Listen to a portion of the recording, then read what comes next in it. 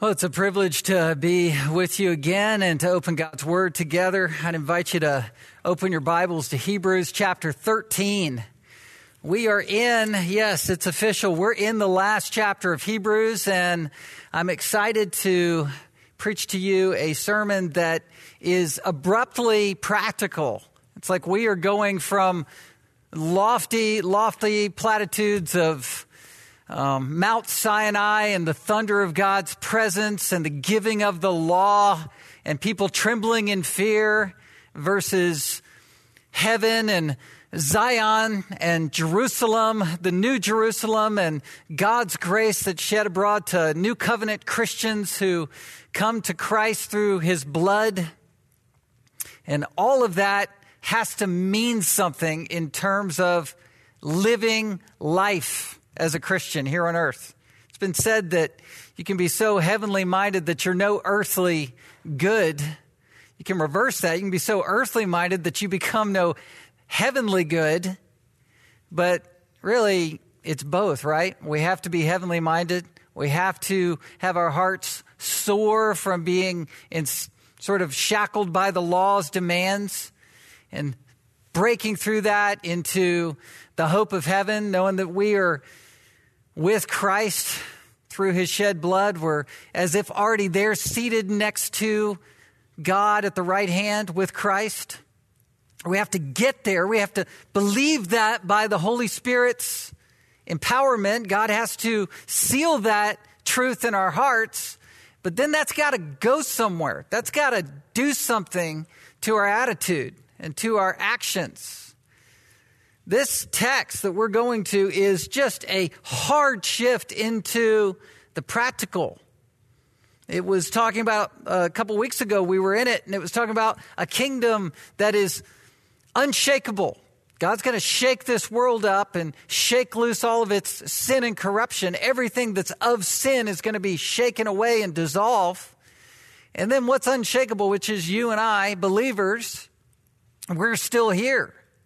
So what does all of that do right now in your life? That's what is begged here with chapter 13. Let me just read a few verses to get us going. It says, verse 1, let brotherly love continue. Do not neglect to show hospitality to strangers, for thereby some have entertained angels unawares. Remember those who are in prison, as though in prison with them, and those who are mistreated, since you also are in the body. Let's stop there. Verses 4 through 6 sort of are bracketed in the practical. Verse 4 talks about marriage, talks about the marriage bed being undefiled. The next section is about money.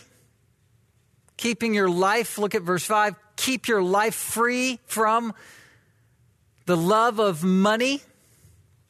These are very, very important and practical topics. We're just going to cover the first two verses and the first two topics this morning, though, just to sort of set the stage so you don't think, man, we've got 4 verses left and he's just on point 1. That's not how you should think. We don't want to just skim through this too quickly. The first verse says, let brotherly love continue. Love is so essential to the Christian's life and faith and experience. 1 Corinthians 13 says, if you don't have love, you have nothing as a believer. If you don't have love and you name the name of Christ, you have zero going on in your life for Christ. You have to have love.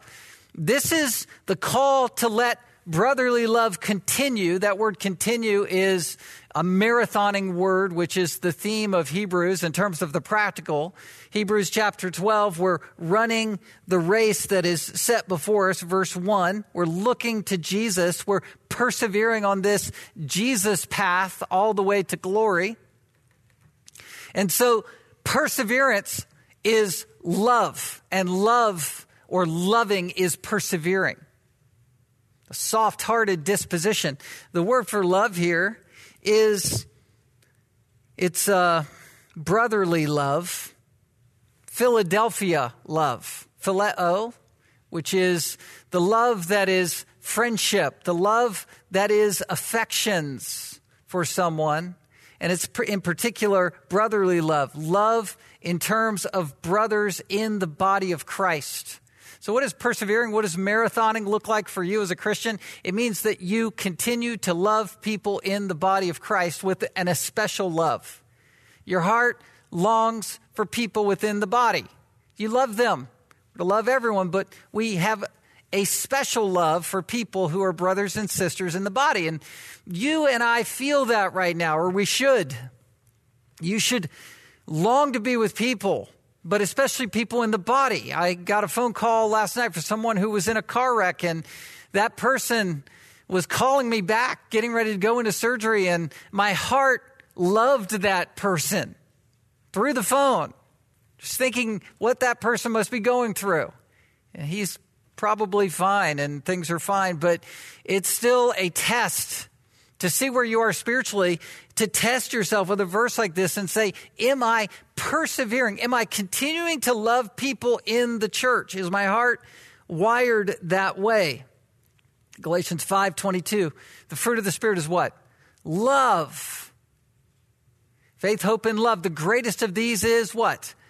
Love. Love is a dominant, essential experience within the Christian life. It marks us in the practical. Love is everything to us because 1 John 4 says, God is love. God is love. And we're glad that God is love because he loved us while we were yet sinners. Christ died for us and loved us. And we love him because what? He first loved us. John's gospel says this, John 15:11-13, these things I've spoken to you, that my joy may be in you and that your joy may be full. How do you brim full of joy? This is my commandment, that you love one another as I have loved you. Love each other. Greater love is no one than this, that someone lay down his life for his friends. There are 4 types of love in classic Greek literature. In the Bible, there's 2 primary words that represent love. One is phileo that I mentioned before, which is the affectionate love, brotherly love in the family of God. And then there's agapao, which is, or agape love, which is where you are willing to lay down your life. It's a willing choice to love someone. It's sacrificial love. It's the call to obey. It's obedience, love. So you have this phileo, you have this feelings that you have towards people, and then you have agapao, which is the doing or sacrificing or giving that is love. There's eros, which is the love of romance, and there is storge, which is the love of empathy. But all of this is the Christian's experience. 1 John 2, do not love the world or the things of the world. If anyone loves the world, the love of the Father is not in him. Love and lust are always in competition. There is Christian love, real love, and then there's the perverted misconstrual of love that our culture and media blast at us all of the time. The whole marketing strategy of the culture is to pervert our thinking about love and draw us through lust into buying the world's emptiness. All of these misconstruals. Love is not reduced to lust. Love is not relations. Love is not serendipitous. Love is not experience merely. Love is not romance merely. Love is not happenstance. Love is not personality meshing. That's not love. The world will market that, but that's not what it is. Love is not mere emotion. Love is not mere sacrifice. Love is not mere accommodation where you accommodate. Egalitarianism or oneness or this postmodernism where we just say, hey, everything fits. That's not love. Tolerance is not love. Pain-free living is not love. Looking the other way is not necessarily love. We shouldn't reduce it to these levels. This is what the world will do. Love is based on truth. Love is based on God. Love is exclusive in terms of the gospel. To love someone is to tell them the truth that they are a sinner in need of grace that can only be found through Christ. That's the narrow path of exclusive love, but that's true love. Tolerance is not love. So we love people. We love people within the body of Christ. Why? You love people because Romans 5:5 says that the Holy Spirit has poured love into your heart. That's why you love. Christians love. Christians have a new heart. They have a heart that has capacities to love that it did not have otherwise. Christ has changed you and transformed you to love. Scripture says this again and again. The whole gospel narrative is about love. And we're called, according to Hebrews 13:1, to keep loving. 1 Thessalonians 4 talks about how that church loved, and it was so easy for them that the only challenge for them was to do it still more. 1 Thessalonians 4:9-10. They had brotherly love, verse 9. Paul said, "You have no need for anyone to write to you, for you yourselves have been taught by God to love one another. For that indeed is what you are doing to all the brothers throughout Macedonia. We urge you, brothers, to do this more and more." Some people say, well, I'm not naturally a loving person. I wasn't raised to be loving. Alaska is an interesting place because it's given to isolation. It's given to space in a lot of ways. And yet, when people find themselves in desperate or dire circumstances, suddenly love and the community comes out. Well, it should be this way for the church. We should not long to be in isolation. We should long to be together, long to love each other. And even if we are prohibited in some ways to be together, we should still in our hearts be softly wanting to be together. We're looking at 4 categories that will either indict us that we are unloving, expose us that we are being unloving, or will confirm to us ways that we should be loving or are loving. This is a test. This is a cautionary test. This is a pass-fail in terms of how you're doing in terms of your brotherly love. There's 4 categories in front of us. These are ways to love and ways that our love is tested. What we're looking at this morning is the mission. It's living the mission. You love God when you want His mission. You love people when you want His mission. We're going to look at the mistreated. That'll be the second category we'll get to this morning. Those who are mistreated. We have to love people who are being persecuted. And then we're going to look next week at the marriage bed and marriage. And then fourthly, we're going to look at money. These are tests in terms of our love. Do you love the mission? And in a lot of ways, these first two verses are making up a mission sermon. First 3 verses, I should say. This is a mission sermon. I couldn't preach all 6 verses because the first 3 are about missions. Suddenly, this is Mission Sunday. Here we are in quarantine, suffering a pandemic. Nobody can travel anywhere. And so are you tempted to think missions is dried up and done? Do you think God has been diverted by a sudden virus that He wasn't aware of? It surprised Him? No. Missions is going and it's happening. And we need to find out in these verses what God is doing and what He expects of us even in mission. Verse 2, look at this. Do not neglect to show hospitality to strangers. This is the first way our love is tested. It's living the mission through hospitality. Now, when I bring up hospitality, please do not immediately relegate that to Southern hospitality. Now, I was from the South, am from the South. All of my children were born in the South before they came here and got right with God. No. So I can hear you laugh on the other end. All that to say, hospitality is a broader subject than just having people over and presenting a good meal. That's a blessing, and that can be part of hospitality. But hospitality, in terms of these opening verses, has to do with mission work.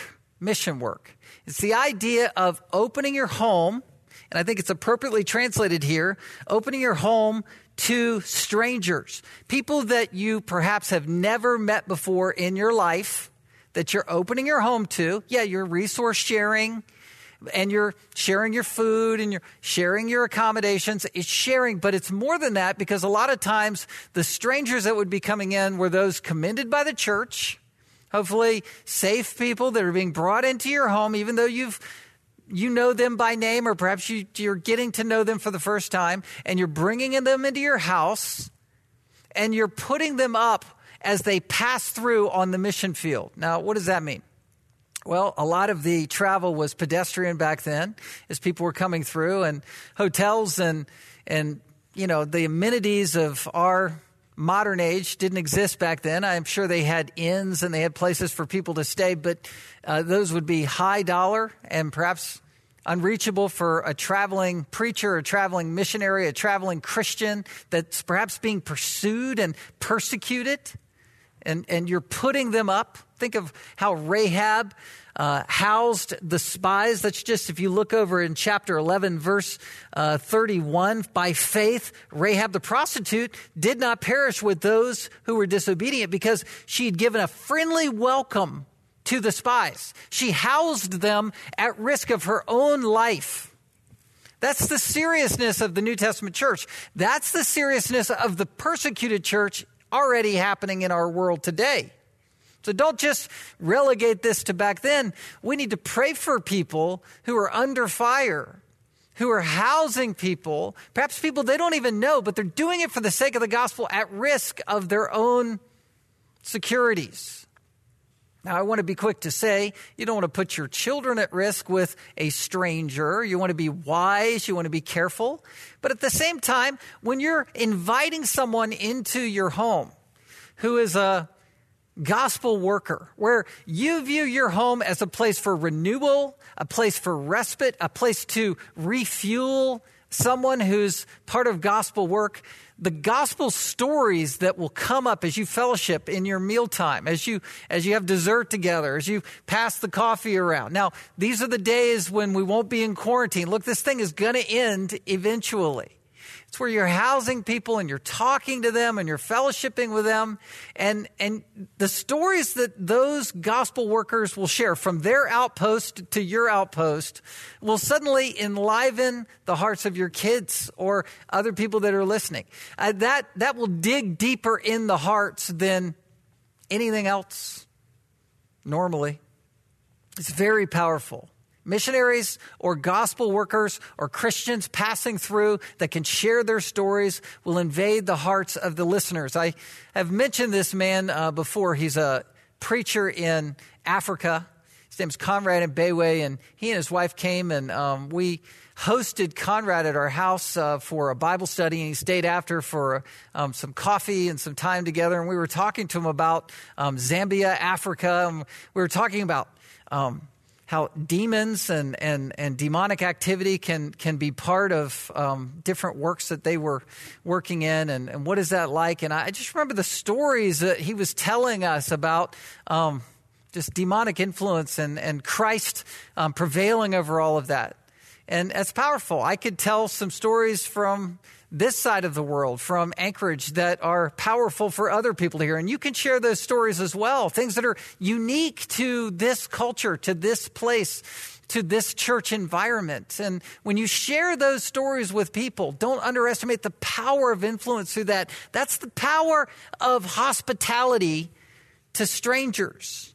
It's caring for people within your flock and caring for people within the wider church. 3 John talks about this. I love 3 John. It's that little one chapter letter, 1st, 2nd, and 3 John. Verses 5 through 8 is talking specifically about this. It says, "Beloved, it is a faithful thing you do in all your efforts." This is the aged Apostle John writing perhaps in AD 70 or towards AD 80. It's a faithful thing you do in all your efforts for these brothers, strangers as they are, who testified to your love before the church. You will do well to send them on their journey in a manner worthy of God. You're replenishing them, refreshing them. For they have gone out for the sake of the name, accepting nothing from the Gentiles, accepting nothing from the world. That's what that means there. Therefore, we ought to support people like these that we may be fellow workers for the truth. I know many people within our church who regularly contribute to missions and missionaries. And when they come to town, there are people within our church who just latch on to a missionary that's going to show up and say, I want to house them. I want to keep them, because they've entered into the blessing of missions through housing and supporting and building relationships with people who are out there in the world. And we say we can connect with the world through social media. We can connect, in all kinds of ways. So why do I need to make it personal like this? Well, if you miss the personal, you're missing an engagement level that you can't otherwise have. When people show up, face-to-face contact is amazing. We're starved for that right now. I was able to worship in basically this empty gym where you had people up here and they were leading us in worship, and it was great. But the drums just blasting in the room, being live with the music was more powerful. It was powerful for me. I'm not trying to make you feel bad, but I'm just saying it was great. And in the same way, when we have that personal contact with people, it's powerful. It's important to do that. A lot of people house missionaries. They use their living quarters. They use an extra home they might have to accommodate the mission. Romans 12:13, contribute to the needs of the saints to seek to show hospitality. Hospitality. It's an important character of the Christian. It's an element of character. It's an important character element for the Christian. Christians should love in this way. You say, well, how do you know whether to do this or not? Well, you should be looking to love people and accommodate them in unique ways that the Holy Spirit is designing for you to do that in. You say, I haven't been engaged in missions. I'm out of touch in that way. Pray and say, God, how can I give something that I own, some of my possessions, some of my stuff? How can I do that for the furtherance of the kingdom? How can I lend my car, give some of my food away? How do I bring this blessing home in my heart? How do I stay soft and persevere in love in this way? Ask the Holy Spirit to open your eyes to see what you're supposed to do. That's what God calls us to do. It's the character of a elder is called to do this. 1 Timothy 3:2, the qualifications of the elders says, therefore an overseer, which is also an elder, which is also a pastor, must be above reproach, husband of one wife, sober-minded, self-controlled, respectable, here it is, hospitable. You have to be about this, to be an elder. You have to be able to teach. Titus 1:7-8, listen to this, for an overseer, as God's steward, must be above reproach. He must not be arrogant or quick-tempered or a drunkard or violent or greedy for gain. All of that. You can't be those things. You can't be arrogant, quick-tempered, drunkard, violent. You can't be greedy for gain. But, by contrast, hospitable. You can't be about yourself. You can't be all up in yourself. You, verse 8, have to be hospitable. You got to be a giver. Qualifications of godly women in the church, the widows that were beyond 60, that were to be cared for by the church and put on a list. They were called widows indeed. 1 Timothy 5:9-10 says, let a widow who's to be enrolled if she is no less than 60 years of age, having been the wife of one husband and having a reputation for good works. She's brought up children and she has shown hospitality. Synonymous with showing hospitality, she's washed the feet of the saints, she's cared for the afflicted, and she's devoted herself to every good work. Hospitality is devotional. You say, my Christian life is stale. Well, be hospitable. Be hospitable. Not just having people over. It's doing it for the sake of mission. Seeing the far-reaching impact of what it might mean that you were hospitable. You say, we're in such a remote place in the world. It doesn't matter. Paul was put in prison. And that because he was in jail, he wrote the prison epistles. much of what we see in the New Testament. We never know why we are where we are or why someone's passing through that's passing through, but it's an amazing opportunity to be that person on the way in someone's Christian journey. Just a mission post, a refresh station, a pit stop while the person's running or driving their race car around. You're helping them on the way. And so many people funnel or sort of cycle through Alaska, don't they? This is such an interesting port town where people are coming in and out, and it gives us a great opportunity oftentimes to influence people that are unlikely, that you wouldn't meet otherwise if you didn't live here. So we should be antenna up about this and thinking about this. Well, what does it mean? Let me just open this up. What does it mean at the end of verse 2 where it says, "For thereby some have entertained angels unaware"? Now, I grew up, and if my parents are watching this, it just was part of what they influenced me to believe. I grew up believing that I could be entertaining someone that is an angel, and I don't know that that person's an angel. That was, kind of the understanding. And some of you were taught the same thing, sort of the Michael Landon effect. I don't know if you remember that Highway to Heaven. It's like, he looks like a really nice person, but really he's an angel undercover. Well, I'm not sure that's exactly what the scripture is saying. It is true that when angels appeared, when they would be communicating with human beings, they were always male. That you don't see female angels or children angels or cherubs. There's not that idea of a child angel or something like that in Scripture. They are communicating to you or communicating to them with a language that could be understood. So the whole angel language is really not what was happening as people spoke. You think of the angels that were, the heavenly hosts, and they were speaking to the shepherds, or the angels that spoke to those who came to the open tomb. They were bright and brilliant and impressive, and people knew that they were talking to supernatural beings, but they were portrayed in a human body and a human form. This is an allusion and a direct reference to Abraham and Sarah's experience and also Lot's experience.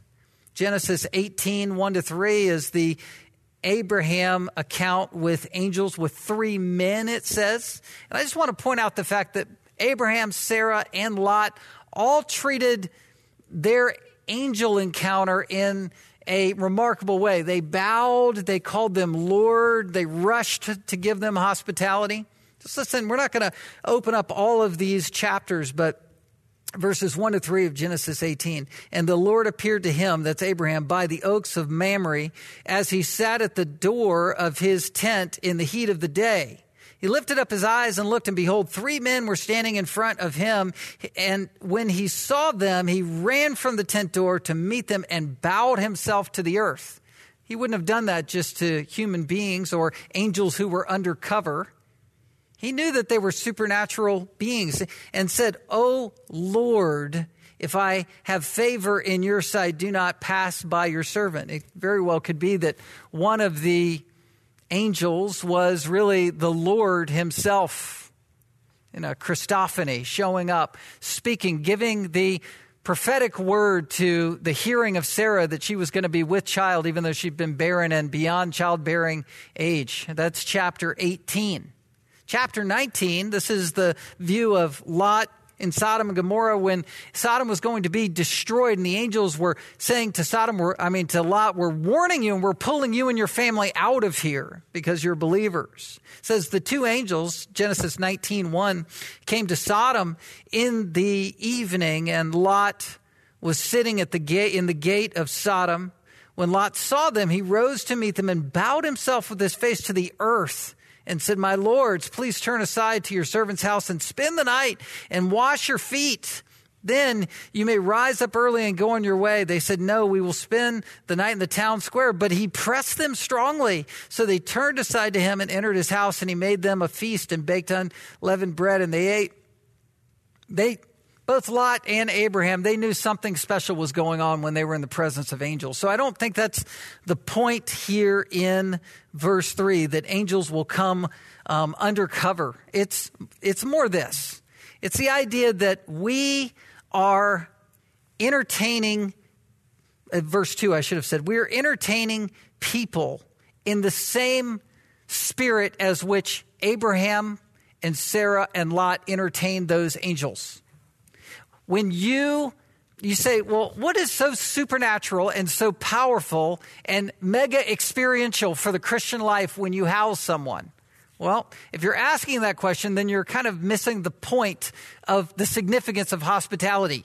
When you house someone for the gospel, when you give some safety to someone in gospel work, when you are caring for someone in kingdom work, on the outside, it might look like you're just putting someone up place to stay, making it convenient. But on the inside, what God is doing is something powerful, and you don't know the far-reaching impact that's being made as you help someone along the way in the mission of the gospel. You don't know. You don't know what it means to engage people and engage ministry in that way. We never know. God is always advancing his kingdom in remarkable ways. Why are we hearing the word of God this morning? Why am I preaching to you via live stream? I don't know. Really, this room, it's exciting to me because I have a task and a mission in front of me, and I always am excited preaching the word. But this room's not a very exciting room right now. I mean, I'm kind of looking at a few faces. I mean, they're not standing up, shouting glory, waving hankies, and screaming amens. Yeah, I see you. All right, yeah, there's a little bit of activity now, barely. But there's something powerful that's going on behind the scenes. Anytime the word of God is going out, it's powerful. It could be opening up your heart to something that you've been staving off, something you didn't want to do, some way that you didn't want to give, some way that you were keeping your heart closed like a shut door to an opportunity that God wanted to open up. We don't know. But the word of God's doing that work because the word's being opened.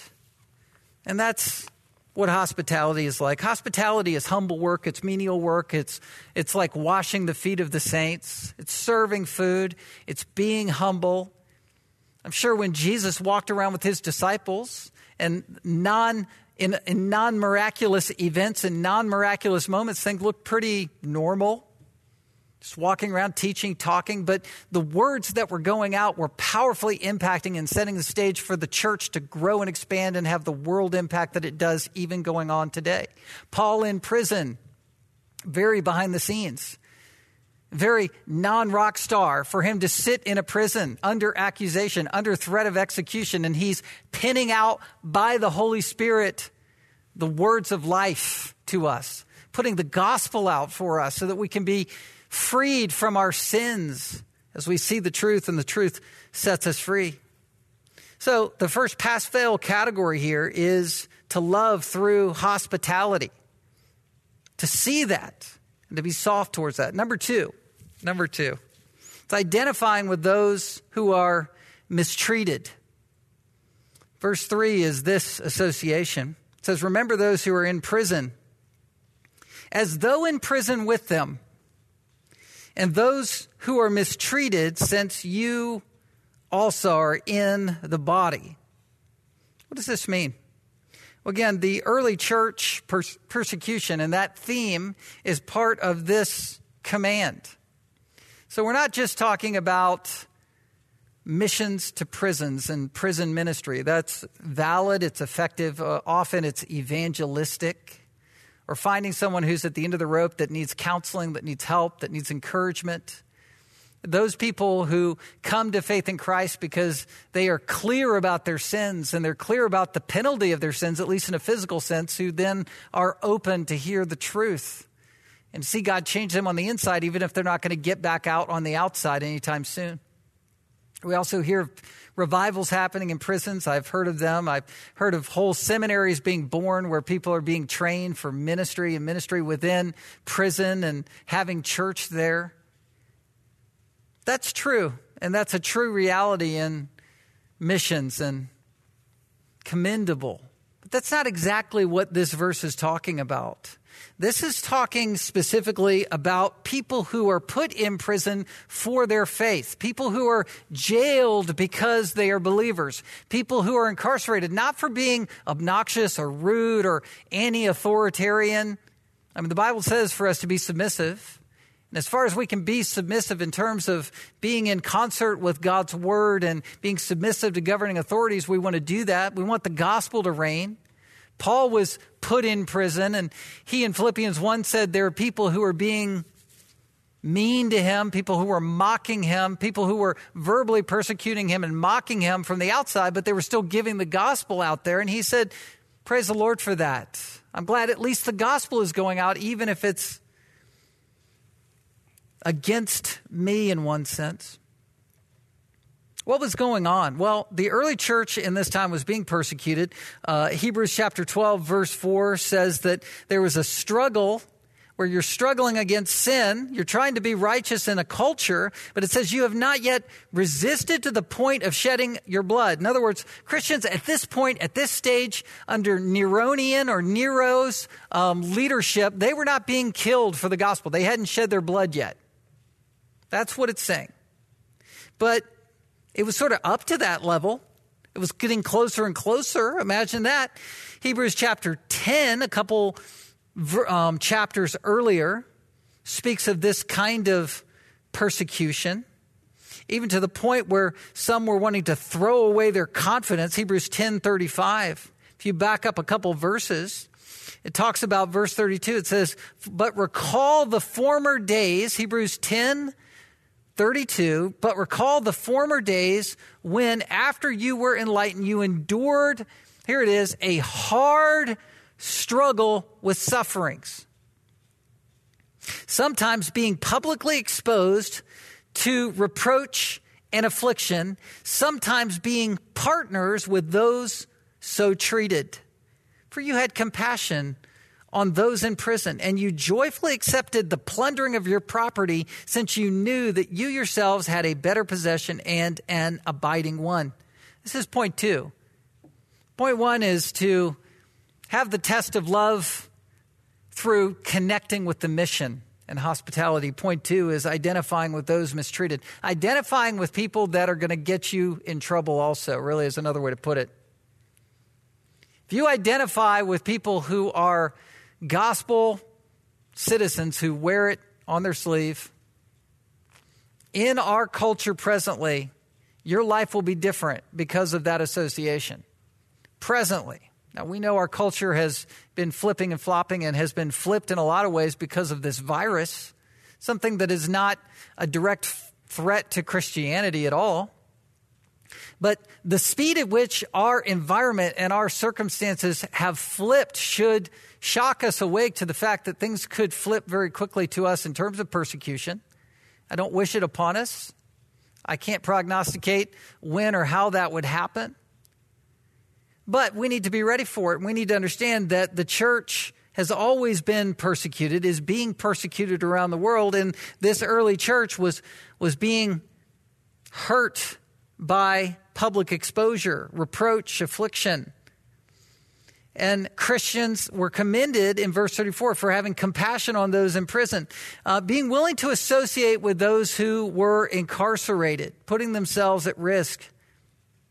But the risk was so great that they were even tempted at points, verse 35, to throw away their confidence, to throw away the gospel, to just shut it off, to say, I don't even know if I want to be associated with the gospel anymore because I'm losing my stuff. It's a ministry to the persecuted church. Paul was exhorting Timothy. You remember in 2 Timothy chapter 2, or chapter 1, this is Paul's sort of last will and testament where he's giving 2 Timothy as the last letter before he goes to his final execution. He's in a Mamertine prison. He's going to be lifted through a small little window out by the Roman courts, and they were going to cut his head off. Before that was to happen, he wrote this to Timothy. 2 Timothy 1:7, he says, for God has not given you a spirit of fear, but of power and love and self-control. So you're You're not given a spirit of fear. What is he talking about? He's calling Timothy to a fearless faith in light of the fact that Paul's in jail. Now, Paul's under the threat, so why is he saying to Timothy, you need to not fear the threat? Because Timothy's close association with Paul was putting Timothy in the same threat that Paul was in. Paul was going to be killed. So if you're friends with Paul, you're in danger. It's just like the disciples who fled when Jesus was taken at Gethsemane. And Peter denied Christ 3 times because of that same kind of threat. And Paul is saying to Timothy, don't be afraid. God has given you a gospel that's filled with power and love and self-control. Verse 8, therefore, do not be ashamed of the testimony about our Lord, nor of me, his prisoner, but share in suffering for the gospel by the power of God. You know, in this same context, though some fled association with Paul, his name is Onesiphorus. Onesiphorus did not. He did not. Chapter 1, verse 15 says, you are aware of all who are in Asia turned away from me, among whom are Phygellus and Hermogenes. But the Lord grant mercy to the household of Onesiphorus, for he had refreshed me and was not ashamed of my chains. Here's hospitality. He refreshed me, but here's association with someone who's being mistreated. He was not ashamed of my bonds, not ashamed of my chains. But when he arrived in Rome, he searched for me earnestly and found me. He looked for me. He wanted to put himself, Onesiphorus wanted to put himself in this crosshairs of a situation. He searched, meaning he asked, where's Paul? Where is he? I want to see him. I want to refresh him. I want to be hospitable to Paul on the field. You know, it's interesting. There's missions and there's evangelism to those who are in prison. And then there is evangelism from those who are in prison. It's not a minister going to the jail. It's the minister who's already in jail. That's just an interesting way to look at this. It's a different vantage point. Where's the minister? Well, he's already in the prison because he was put there for his faith. But he was put there strategically, in isolation. Paul, watch this, in quarantine, separated, alone, isolated, sending out New Testament, Holy Spirit inspired letters to pervade the world that were going to be perennially inspiring and saving gospel letters for years and years and years to this day. Why are we in quarantine? Why are we in this situation? I don't know. Believe me, I'm so glad it's sunny outside here in Alaska now, and the snow is melting and things are seemingly freeing up. But I don't want to just push aside all of the whys and wherefores for going through this. We don't know why we've been put in the situations that we've been put in, but it undoubtedly is for gospel work, and Paul was part of that. And he was saying in his case, don't be ashamed of me, Timothy. Associate with me like Onesiphorus did. And in Paul's earlier imprisonment, when he was under house arrest in Rome, do you remember the whole story of Philemon and Onesimus, who sought out Paul for safe haven as a slave? He found Paul and was sort of adopted by Paul, spiritually converted through the testimony of the gospel in Paul. And Onesimus then was sent back to Philemon to be welcomed back as a brother. All of this under the church of Colossae, the Colossians letter was written by Paul to that church at Colossae. But the pastor there was Epaphras, and Epaphras was also someone who went back and forth to Paul to help him under house arrest. So back to 2 Timothy, where Paul was in the Mamertine prison going towards execution. In 2 Timothy 4, he just wrote these final words. He said, Demas, who was in love with this present world, has deserted me and gone to Thessalonica. Luke alone is with me. This is an association, a close, dear association, the gospel writer Luke. And then get Mark and bring him with you, for he is very useful to me for ministry. John Mark, who had abandoned him on the first missionary journey. Paul and Barnabas. John Mark, Barnabas's nephew, abandons the cause, gets scared, goes home. Then there's full restoration later on with John Mark and Paul, because Paul didn't want John Mark on the second and third missionary journey. But in the end, in Paul's final letter, his final moment, all he wants is John Mark to be with him. This is gospel work. This is gospel association. What's the motive for all of this? Look back for a second to Hebrews 13. It says, remember those who are in prison as though in prison with them.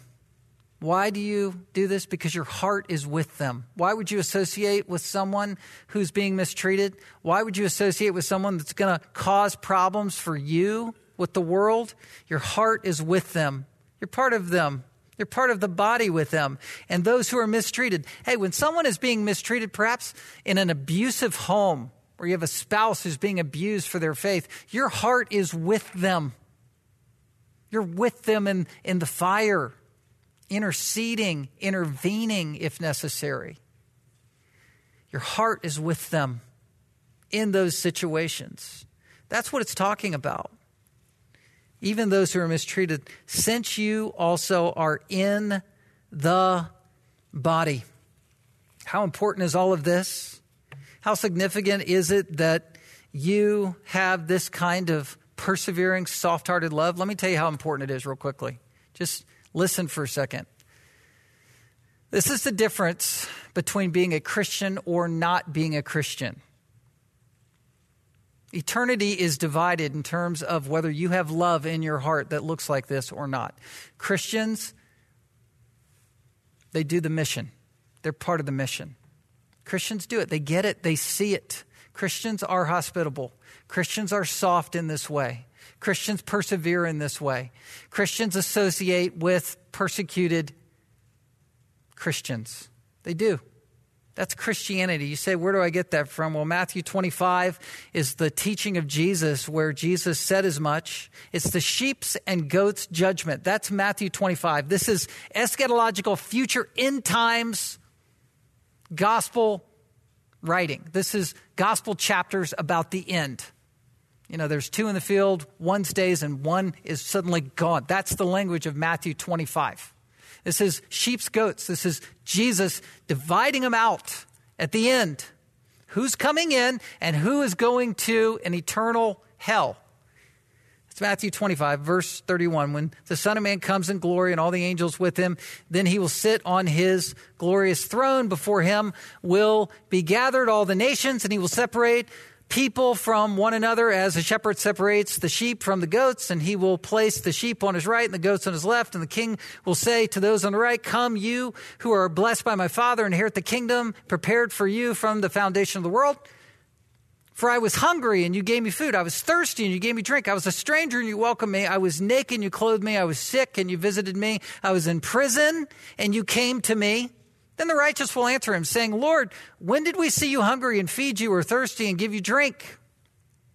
When did we see you a stranger and welcome you, naked and clothe you? And when did we see you sick or in prison or visit you? And the king will answer them, truly I say to you, as you did it to one of the least of my brothers, you did it to me.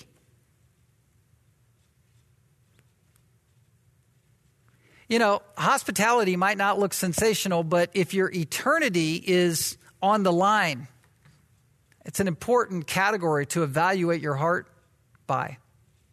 Are you hospitable? Do you care about people? Do you love people and think, I'm loving this person because they're part of the kingdom work. I'm sharing, I'm giving, I'm risking. I'm doing this because I'm doing it for Christ. This is part of his body. I'm doing it unto him. I'm associating with these people that are putting me at risk because of their faith, because of him. That's what a believer does. It sounds like a hard message, but it's no harder a message than what Christ says right here. Goes on. It says, Verse 40, and the king will answer them, truly I say to you, as you did it to one of the least of these, my brothers, you did it to me. Then he will say to those on his left, here's my left, those on his left, depart from me, you cursed, into the eternal fire prepared for the devil and his angels. For I was hungry and you gave me no food. I was thirsty and you gave me no drink. I was a stranger and you did not welcome me. Naked and you did not clothe me. Sick and in prison and you did not visit me. Then they also will answer, saying, Lord, when did we see you hungry or thirsty or a stranger or naked or sick or in prison and did not minister you? Then he will answer them, saying, truly I say to you, as you did not do it to one of the least of these, you didn't do it to me. And these will go away into eternal punishment, but the righteous into eternal life. These are important categories. It's important to evaluate, where's your heart? Is it soft? How are you doing? We're going to keep this evaluation going for next week. We're going to talk about marriage. And that category of evaluation, how is love looking in terms of marriage? Are you clear in terms of the design of marriage in a culture that's gone haywire and is rejecting biblical marriage? And also in terms of money. These are the weeks of meddling, at least in terms of what God's word does in our hearts.